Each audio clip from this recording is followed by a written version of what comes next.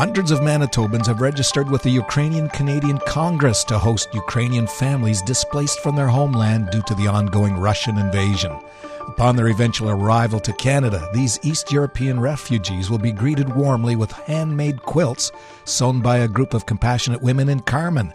Maureen Carr began sewing as a teenager and took up quilting shortly before retiring. She explains how their project began. I've just got gals together. I've put a message out on Facebook and said, calling all quilters. I'm going to, get the haul for March 15th.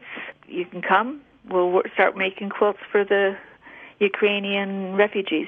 Donations of fabric have come from all around Carman and Winnipeg, including a box full of material from Kingston, Ontario. Cash donations from the Carman area have allowed the group to purchase the most expensive part of a quilt, the batting. See the photos at Portage Online. With the Excellence in Agriculture Awards presented this past weekend, it was a great opportunity to appreciate those who help put food on everyone's table.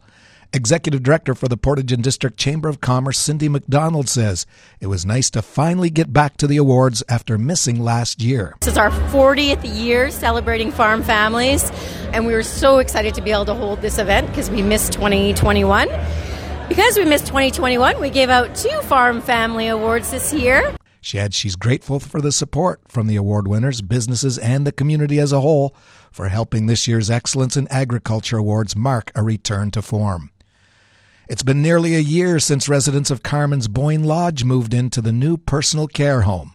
Director of Economic Development Tyler King offers an update. Since then, I think residents have become quite settled in and are enjoying it, and families are enjoying the new atmosphere in that, and staff as well, getting used to the new systems and the different models of operations as well with the small house model. I think overall it's gone very well. King feels people are quite excited to see Phase 2, which is currently underway, progress as well.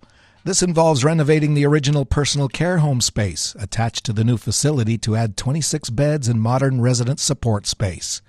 If you see news happening, share it with us instantly. Download the Portage Live app to your smartphone today. Clearing this afternoon with wind becoming southeast at 20 early this afternoon, high of 8. Tonight, a few clouds, increasing cloudiness before morning with winds southeast at 20. That'll become light early this evening and a low of +2. Tomorrow is cloudy and rain will begin in the morning with winds southeast at 30 and a high of 6. Tomorrow night, rain or snow with a low of 2. Wednesday has showers with a high of 4. Wednesday night, periods of rain or snow, windy and a low of -2. Around the region, Brandon's mostly cloudy and 3. Winnipeg's mostly cloudy and 2. And here in Portage, it's cloudy. Wind is south-southeast at 21 and humidity's 89%, while the temperature's 2. From the Portage Online Newsroom, I'm Mike Bloom.